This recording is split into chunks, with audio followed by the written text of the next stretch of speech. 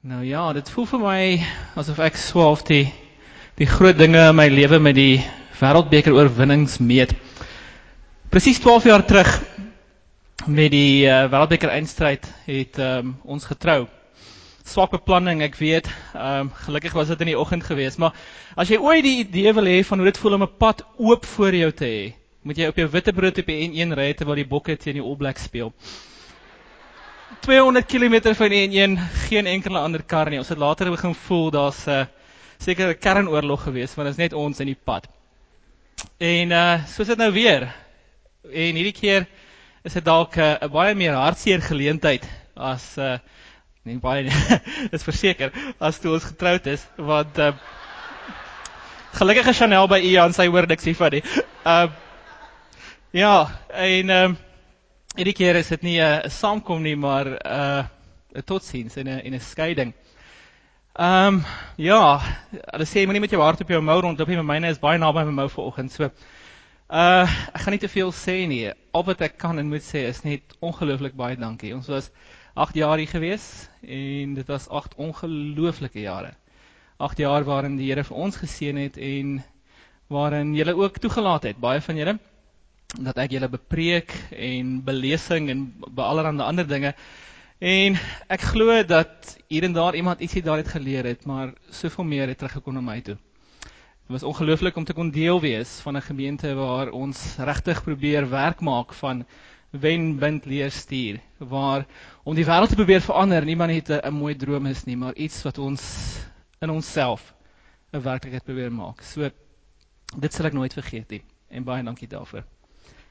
Kom ons lees nou uit die woord van die Here uit Matteus 7 vers 24. En ekskuus dat ek nie meer sê nie, ek dink nie soos ek sê, vertrou myself om meer te sê op hierdie stadium nie. Waar Jesus die bergpredikasie eindig. En ek het rukkie gelede hieroor gepreek en gesê dat hierdie gedeelte amper in 'n sekere sin die grondwet van die koninkryk is. Waar Jesus kom sê, dit is waaroor dit gaan. Hier is die kernsake. Dis wat belangrik is. So moet julle bid. So moet julle mekaar hanteer. Dit is so 'n gelowige se lewe lyk.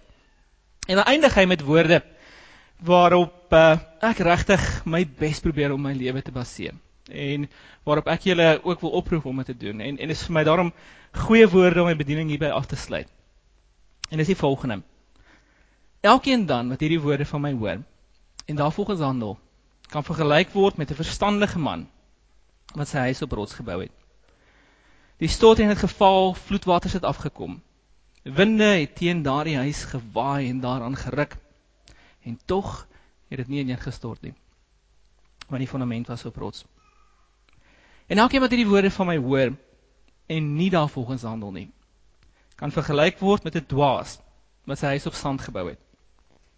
Die stortreën het geval, vloedwaters het afgekom. Winde het teen daardie huis gewaai en daarteen geruk. En die huis het ineengestort en is heeltemal verwoes. Basiese punt wat Jesus wil maak, is net so duidelik. Die fondasie, dis waaroor dit gaan. Waarop jy bou, gaan uiteindelik jou hele lewe bepaal. Gaan, as ons dit so kras kan stel, die sukses of die totale mislukking van jou lewe bepaal. En daarom maak seker dat jy reg bou en baie spesifiek op die regte plek bou. Ek en Dawie het so 2 weke gelede koffie gedrink en Dawie het gesê, wel, dis jou keuse, jy kan of sê wat jy wil sê, of jy kan by die reeks waarmee ons besig is hou. En die reeks trek by hoe die woord in ons lewe inspreek. En dit was net so ongelooflik vir my geweest, want dit is presies waaroor ek wou praat. Ek dink daar is geen beter manier om totsiens te sê as met 'n oproep om die woord van die Here te hoor en te gehoorsaam en daarvolgens te lewe nie. So ons gaan dus vanoggend aan met die reeks oor hoe om God se stem te hoor. In die afgelope paar weke is daar gepraat oor hoe God in die Ou en die Nuwe Testament gepraat het, hoe God deur die natuur met ons praat verlede week, en vandag baie spesifiek, hoe die Here deur die Bybel met ons praat. Want die Here het ons natuurlik nie wees hier op aarde gelaat nie. Hy het sy Gees gestuur om in ons te woon, ons te lei, en natuurlik ook sy woord gestuur, om elke dag die waarheid in ons lewe in te bring. Maar dan moet die woord deel raak van ons, moet dit toegepas word. Ek het 'n hele paar jaar gelede 'n verhaal gelees van Spaanse edelman, wat so tweede of derde in die lyn van opvolging was vir die Spaanse koninkryk. En sy broer wat koning was, is baie jaloers op hom geweest, want hy was 'n baie meer charismatiese man, 'n baie meer natuurlike leier. En toe het hy hom vir die res van sy lewe laat opsluit in eensame aanhouding, sodat hy glad nie sy, of hy wat die koning is, sy posisie kan bedreig nie. En al wat hy gehad het saam met hom in die sel, was die Bybel in Latyn. En toe hulle na sy dood, hy daar in daai sel gesterf uiteindelik, die sel gaan skoonmaak, het hulle allerhande inskripsies op die mure gekry, waar hy gesê het, die middelste woord van die boek Genesis is, en dan staan die woord daar, die middelste woord van die boek Exodus is, die middelste woord van die Ou Testament is, die middelste woord van die Nuwe Testament is, die middelste woord van die Bybel is. En is toe duidelik dat hierdie persoon gegaan het en sy jare so omgekry het deur letterlik die woorde in die Bybel te tel. Nou, as jy 50 jaar het om te kry, dan is dit seker iets om jou weer besig te hou en te gaan neerskryf wat die middelste woord van die hele Bybel en ook van die verskillende boeke is. Maar hulle kon in sy sel geen aanleiding kry dat hy hoegenaamd die boodskap van die Bybel ter harte geneem het, of dat hy op een of ander manier in 'n verhouding met die Here Jesus gestaan het as gevolg van sy besig wees met die Bybel nie. Dit was maar 'n meganiese tel van woorde. En ek dink hierdie is 'n baie hartseer metafoor vir hoe ons soms met die Bybel kan besig wees. Dat dit, om die beste te sê, baie keer oppervlakkig kan wees. 'n Ding wat ons doen, omdat, ja, jy moet dit dalk nou maar doen. Jy voel of jy kan nie lekker slaap, as jy nie dan 'n paar woordjies gelees nie. En daai sin is die Bybel vir baie mense, met alle respek gesê, amper soos 'n koppie Horlicks, om nou maar net so die dag so min of meer om te kry. Maar dit is nie wat die Here wil hê, dat ons sal verstaan, as ons praat oor hoe hy vir ons deur sy woord wil lei nie. Nou, voordat ek daarna gaan kyk, oor hoe dit dan nou baie spesifiek gebeur, het ons dalk net so 1 of 2 woordjies sê, oor hoe om nie die Bybel vir leiding te gebruik nie. En ek dink die eerste een is, om nie te maak of te dink dat die Bybel 'n toorboek is nie. En ek gaan nou verduidelik wat ek daarmee bedoel. Ongelukkig is daar sommige mense wat leiding, en ek is seker as een van julle nie, so ek sê dit maar net ter opvoeding, wat leiding in die Bybel amper sien as 'n magiese proses. Wat moet ek met my lewe maak? Wap, slaan die Bybel oop, en die eerste versie wat jou tref, is dan nou skielik die Here se leiding aan jou. En baie van julle kan dalk onmiddellik vir my sê, wel, dit het met my gebeur, en ek wil nie krities wees op jou ervaring nie. Dit kan regtig wees dat die Here jou op so 'n manier gelei het. Maar as dit al is, hoe jy die Bybel gebruik, dan dink ek mis jy die punt. Want so benadering kom baie naby aan wat die Ou Testament divinasie noem, vreeslike anglisisme, maar om die toekoms te probeer voorspel met een of ander meganiese of ander objek. En ongelukkig kan ons die Bybel so gebruik, om dit nou maar net oop te slaan en te hoop vir die beste op daai bladsy. En dit kan ook 'n baie gevaarlike proses wees. Hulle vertel die verhaal van die persoon wat dit probeer doen het eendag, en hy maak die Bybel oop daar iewers in Matteus, en dit sê, en Judas het gegaan en homself gehang. En hy het, goeie genade, dit kan dalk nie heeltemal reg wees nie. Probeer weer. Gaan jy en maak ook so. Oeps. En hy dog, third time lucky. Maak dit weer oop, en daar staan toe, wat jy moet doen, doen dit gou. So, jy kan die gevare daarvoor baie duidelik raak sien. Die punt wat ek hier probeer maak, en weer eens, as jy ervaring gehad het dat die Here jou op so 'n manier gelei het, ek wil glad nie afbreek doen aan daardie ervaring nie. Ek glo die Here kan op hierdie manier met ons werk. Maar dit is nie die norm nie. Want as hy die Bybel in ons lewens wil gebruik, dan het dit te doen met die inhoud van die Bybel. Met dit wat op daai bladsye staan. Met dit wat hy wil hê, ons moet glo en hoe ons moet leef. Met alle respek gesê, kan jy net sowel die Volksblad oopslaan op 'n plek en dalk 'n boodskap daaruit kry. Die Bybel werk nie so nie. By die Bybel gaan dit baie spesifiek in die eerste plek oor wat op daardie bladsye staan en die insig wat ons daaruit kry. En ek wil dit nou maar vir die 3de keer sê, sodat dit baie goed insink. Hiermee sê ek nie dat jou ervaring as jy dit so gehad het, minder geldig of minder van die Here afkom nie. Maar ons kan nie net so met die Bybel werk nie. Ek dink dis die punt wat ek wil maak. Daar is baie ander maniere waarop die Bybel in ons lewens inspreek en dit het te doen verseker met die inhoud daarvan. Die tweede ding wat ons baie duidelik moet verstaan wanneer ons praat oor leiding in die skrif en die Bybel, is om doodeenvoudig nie te ignoreer wat ons hoor nie. Ek kom af op hierdie cartoon in die week waar 'n persoon staan en sê, God, if you're real, show me a sign. En dan sien ons hoe die dag verander met ongelooflike natuurskoon. Dit sluit dalk aan by waar ons verlede week gepreek is oor die manier waarop God deur die natuur met ons kommunikeer. En nadat hy al die dinge gesien het, staan hy nog steeds en sê, I'm waiting. My ouma sou gesê het, as dit 'n slang was, het dit jou gepik. En dit is so baie keer so waar ook met die Bybel. Iemand het eendag in Engels dit baie mooi saamgevat deur te sê, the main things are the plain things.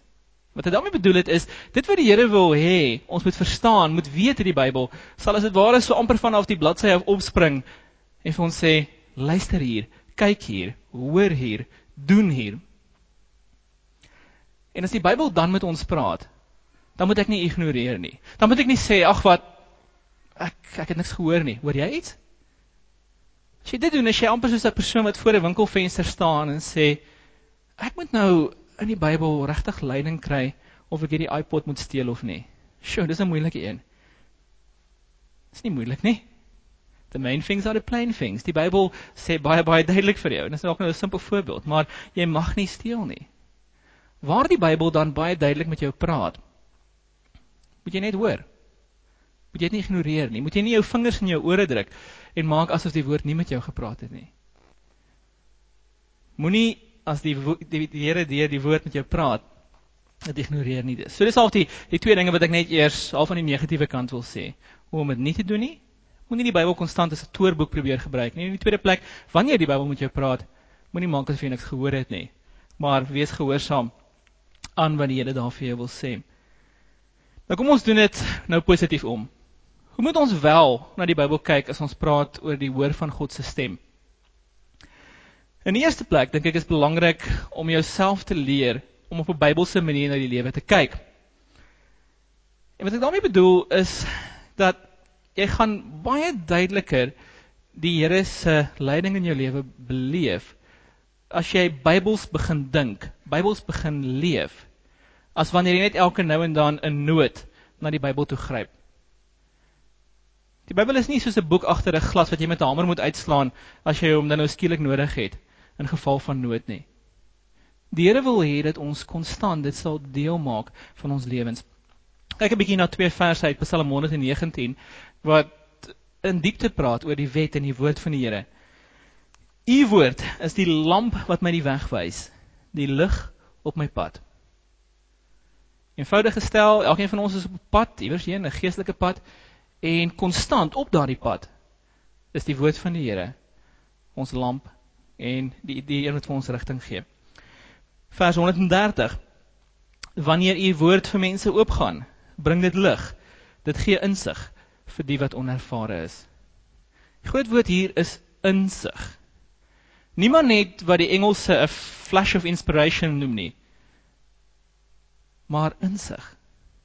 'n diepe verstaan van hoe die woord werk, van hoe die wêreld werk, van wat God wil hê jy moet verstaan en weet in hierdie wêreld, en om dan van daaruit op te tree. Ons dink baie keer te maklik in terme van die dramatiese, as dit kom by die leiding van die Here uit sy woord. Terwyl ek dink daar is 'n ander, amper ondramatiese besig wees met die woord, wat uiteindelik al ons keuses gaan bepaal. Die dramatiese en die ondramatiese waarvan ek hier praat, kan nou amper gebruik, of as die metafoor wat jy kan gebruik, is amper die van, en ek weet, die goed lê nou op totale verskillende vlakke, maar 'n bril, waar is julle? En 'n A to Z. My bril, die van julle wat my gereeld sien, het my nog nooit sonder hom gesien nie, tensy hy my dalk in die oggend in die store raakloop, wat dalk nie 'n goeie ding is nie. Ek het hom altyd op, want ek het nodig om hom op te hê. Anders loop ek in goeders vas, kan ek nie lees nie, en my lewe gaan net nie baie lekker wees sonder my bril nie. Dit is nie baie flashy nie, dit is nie baie dramaties nie, maar dit is vir my 'n konstante teenwoordigheid. Sonder my bril kan ek nêrens heen gaan eintlik nie. kan ek nie bestuur nie, is ek min of meer gestrand. Want op 'n manier wys dit vir my die weg, of maak dit ten minste die weg vir my duidelik. My A to Z, lê daar 'n laai in my lesenaar. Elke nou en dan, weet ek nie 'n straat nie, wel deesdae gebruik jy sommer 'n street map of iets, maar jy verstaan nie metafoor. Weet jy nie waar om te gaan nie, en jy tik op jou rekenaar in, of jy maak jou A to Z oop, en jy soek die plek, en jy gaan soontoe. Baie mense dink leiding van die skrif is net so. Net elke nou en dan, wanneer jy regtig in die nood is, wanneer jy regtig moet weet, waantoe om op 'n spesifieke tyd of plek te gaan, dan trek jy dit nader, en dan soek jy gou op. Maar weet jy nou, as ek in die straat loop, het ek my bril baie meer nodig as my A to Z. Ek het nodig om op elke hoek en op elke draai te kan sien wat voor my is. Die slim ouens praat hiervan as 'n wêreldbeeld. Letterlik die manier waarop jy na die wêreld kyk. En om Bybelse leiding ordentlik te verstaan, beteken in die eerste plek om 'n Bybelse wêreldbeeld te kweek. Want dan gaan dit amper outomaties wees dat jy op die regte plekke die regte keuses maak. Want dis die Bybel en die waarhede van die Bybel wat as dit ware spontaan uit jou uit na boontoe borrel. Jy gaan dalk nou vra, maar hoe doen jy dit? En ons gaan nou daarby kom, maar ek maak net eers die punt. Dit is belangrik dat elkeen van ons konstant besig sal wees met die kweek van so 'n Bybelse wêreldbeeld, van so 'n manier na op die wêreld kyk. Die volgende positiewe stelling wat ek wil maak, is dat dit belangrik is dat ons sal verstaan dat die Here ons deur die woord wil verander. Die Here wil hê dat ons ander kant sal uitkom na ons besig wees met sy woord. Weereens sien ons so baie keer leiding in terme van, moet ek hierdie pos aanvaar, of moet ek met hierdie persoon trou, of wat ook al. En hiermee sê ek nie, hierdie is nie belangrike keuses nie, verseker is dit. Maar leiding opereer ook op 'n baie dieper vlak. Deurdat die Here vir ons deur sy woord wil verander. Seker die grootste vers oor die gesag van die skrif in die hele Bybel is 2 Timoteus 3 vers 16, wat altyd tereg aangehaal word wanneer ons praat oor die inspirasie en die gesag van die Bybel. En dit sê, die hele skrif is deur God geïnspireer en het groot waarde om in die waarheid te onderrig, dwaling te bestry, verkeerdhede reg te stel en 'n regte lewenswyse te kweek. So baie keer stop ons net by daai eerste sinnetjie. Die hele skrif is deur God geïnspireer. En natuurlik is dit 'n belangrike ding om te sê. En ek glo my hele hart daaraan. Maar dan gaan ons nie verder nie. Kyk hoe Paulus hierso 2 sentrale waarhede van 2 kante af belig. Wat maak die Bybel in ons woord? Lees gou daai teks saam met my. Dit onderrig ons in die waarheid. En dit bestry dwaling. 2 kante van dieselfde muntstuk. Daar waar ek insig en waarheid nodig het, bring die woord daardie waarheid in. Daar waar ek besig is om in terme van my gedagtes baie spesifiek te dwaal, verkeerde dinge te glo, daar bestry die woord daardie dwaling. En dan, dit stel ook verkeerdhede reg, en dit kweek 'n regte lewenswyse. Weereens 2 kante van dieselfde muntstuk. Waar die eerste 2 te doen het met baie meer jou denkwêreld, en die tweede 2 te doen met jou doenwêreld, die dinge wat jy doen. Die woord maak reg wat verkeerd is. As jy verkeerde paaie stap, verkeerde dinge doen, sal dit jou aanspreek, sê Hebreërs, soos 'n tweesnydende swaard, en jou by die punt bring waar jy kan omdraai, en op hierdie manier kweek dit dan die regte lewenswyse. Groot punt wat ek net hiermee wil maak is, moenie met die Bybel besig wees, as jy nie bereid is om te verander nie. Want dit is wat die Here so duidelik vir ons in sy woord sê, is wat hy deur die Bybel wil doen. Ons wat aan die ander kant uitkom, meer aan die waarheid vashou, verder wees van dwaling, die verkeerdhede in ons lewe moet uitgesorteer wees, en dan moet 'n regte lewenswyse by ons gekweek wees. So dan moet dis op 'n manier 'n basiese houding by my wees, voordat ek die Bybel oopmaak, voordat ek nog begin dink aan leiding, en die groot keuses dalk wat ek moet maak, moet daar die bereidheid by my wees, om wanneer die woord dit vir my sê, om te draai, dinge anders te doen, anders te glo, sodat die woord regtig tereg kan kom in my lewe. En dit bring my by die volgende punt, en dis ook die punt waarmee ons in 'n sekere sin maar begin het volgende. Ons moet gereed wees altyd om die woord te gehoorsaam. Die Here sê partykeer dinge vir ons deur sy woord, wat vir ons moeilik is.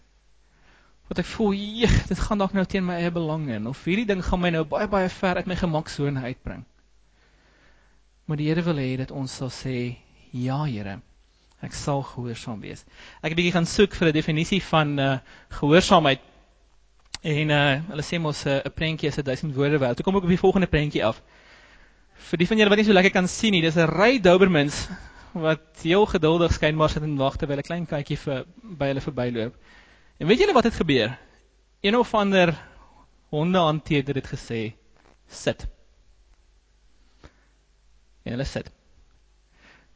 Hoe moeilik dit dalk ook al mag wees, en jy kan dink, jy weet, binne hulle, as 'n hond 'n binneste het, is daar 'n absolute stremming na vorentoe om daai katjie te gaan opskeer. Maar hulle sit. Dis gehoorsaamheid. Die skrywer Eugene Peterson het eendag, toe iemand vir hom gevra het, wat beteken Christendom nou eintlik? En die mense het seker gewag op hierdie baie diep teologiese antwoorde. 'n eenvoudige sinnetjie gesê. It is a long obedience in the same direction. A long obedience in the same direction. Wat hy daarmee bedoel het is, Christendom beteken baie keer net om voetjie vir voetjie in die regte rigting te gee. En daai rigting is gehoorsaamheid aan die Here. Is nie altyd maklik nie. Daar gaan baie keer dinge wees wat by van daardie paadjie wil afhaal. Wie van julle het die brede en die smalle weg in jou ouma se huis gesien? Daai metafoor, nie? Op pad wees op die regte rigting. Long obedience in the same direction. En so baie keer gaan daar dinge ons na 'n kant toe wil roep. Christendom beteken om voetjie vir voetjie voor te sit. Jakobus praat hier oor, as hy die volgende sê, julle moet doen wat die woord sê, en dit nie net aanhoor nie. Anders bedrieg julle julleself. Iemand wat altyd net die woord aanhoor, en nooit doen wat dit sê nie, is soos een wat na sy gesig in 'n spieël kyk. Hy bekyk homself, gaan af van die spieël af weg, en vergeet dadelik hoe hy gelyk het. Ek dink altyd as ek hierdie teks lees, dit kan net 'n man wees wat dit geskryf het. In my ervaring, onthou vrouens nog hoe hulle gelyk het, en kan hulle vanmiddag nog vir jou sê, watter haartjie uit plek is het, en so aan. Maar, om ons aanvaarde, maar Jakobus heeltemal vergeet het, hoe hy gelyk het, as hy uit die spieël gekyk het. En sê hy, dit is hoe so baie mense is. Die woord mag jy ook selfs inspireer iewers in die oggend. Jy mag hierdie ongelooflike waarhede hoor. Jy stap weg, jy vergeet. Dit vervaag. En hoe om dit dan nie te doen nie? Eenvoudig. Wees gehoorsaam. Doen dit wat die Here vir jou sê. Dan wil ek onmiddellik sê, in ons moderne lewe met selfbemagtiging en al daardie dinge, is gehoorsaamheid vir ons 'n moeilike konsep om te sluk. Want ons wil eintlik maar op ons eie regte staan en ons eie ding doen. Maar die Here kom sê so duidelik vir ons, onhandelbaar. Wanneer jy hoor wat ek sê, doen dit, en doen dit nou geset. Nou goed, ek sê dan af net gou met 'n paar baie praktiese reëlings of dinge oor hoe dit in jou lewe kan gebeur. Net 2 advertensies as dit ware voor dit gebeur. Ek weet nie almal van julle skryf goed hier en so aan nie. So stuur my e-pos môre op bestaan by Philip@SA Gemeente as jy wat ek nou gaan sê dalk op jou eie rekenaar wil hê. En ek wil jou aanmoedig om werk te gaan maak hiermee. En Philip met 2 L'e te loofs. En om regtig ietsie hiervan te gaan toepas. In die tweede plek, ek gaan nou in 5 minute iets probeer sê wat uiteindelik 'n baie lang tyd kan ondervat. En doen asseblief die Veritas kursus. As jy regtig wil weet hoe om met die woord besig te wees en hoe dit die woord op verskillende maniere in jou lewe 'n impak kan maak. Opleiding het SA Gemeente, kan jy inskryf by en dit word gereeld geadverteer. Die Veritas kursus van dan baie spesifiek wat ek nou in 'n baie klein netop wil sê en sprei dit uit oor 4 modules waar jy na al die verskillende dele van die Bybel gaan kyk. Maar goed. Wat het ek nodig om regtig die woord van die Here uit die Bybel uit te hoor? In die eerste plek, dood eenvoudig 'n biddende houding. Gaan met verwagting na die woord van die Here toe. Hy wil met jou daardeur praat, dit is sy woord. Hy wil vir jou groot dinge daardeur sê. Maar raak dan stil en vra vir hom om dit te doen. 'n Eenvoudige gebed wat jy kan bid, kry jy op 'n paar plekke in die Bybel. Spreek Here, want U diensknegt luister. Raak stil en laat die Here met jou praat. Vra hom om dit te doen. Gebruik tweedens 'n duidelike vertaling van die Bybel. Dit is dalk nou nie soveel van 'n issue in Afrikaans as wat dit in Engels is nie, maar as jy dalk 'n Bybel het wat wie en wou en allerlei dinge om elke hoek, kan jy dit langs jou ander Bybel gebruik, maar gebruik 'n Bybel wat in eie tyd se taal vertaal is, sodat jy nie hoef te sukkel met wat dit in die 16de eeu beteken het, dat die persoon hierdie woord gebruik het nie. Daarmee sê ek nie dat jy net met een vertaling moet gebruik nie, maar jou primêre Bybel wat jy lees, moet 'n baie gemaklike, toeganklike vertaling wees, waardeur jy net eenvoudig kan verstaan, as dit ware met die eerste lees, hoe om by die boodskap uit te kom. 'n Notaboek, volgende ding. Hierdie is half om dit wat Jakobus sê te ondervang. Dit mag wees dat jy hierdie amper verblindende insig in die woord van die Here kry. En as iemand jou môre vra, wat het jy gister in jou Bybelstudie by uitgekom, en sê, o gats, ek het vergeet, ek weet dit is belangrik, maar ek kan nie regtig onthou nie. Ons het nogal nodig partykeer om goeders neer te skryf. So, of jy dit nou 'n geestelike joernaal wil noem, of jy dit net 'n Bybelstudieboek wil noem, of wat ook al, sit langs jou Bybel met pen en papier, sodat dit wat jy besig is om by die Here te leer, regtig ook kan neerskryf, kan onthou later. Ek weet hierdie is dalk 'n tall order as jy saam met 17 mense en 3 honde in 'n huis bly, maar probeer 'n stil plek kry om dit te doen. As jy besig met die Bybel is, sal dit goed wees as jy gefokus daarop kan aandag gee en nie gepla word deur die ketel wat kook en allerlei ander dinge wat rondom jou gebeur nie.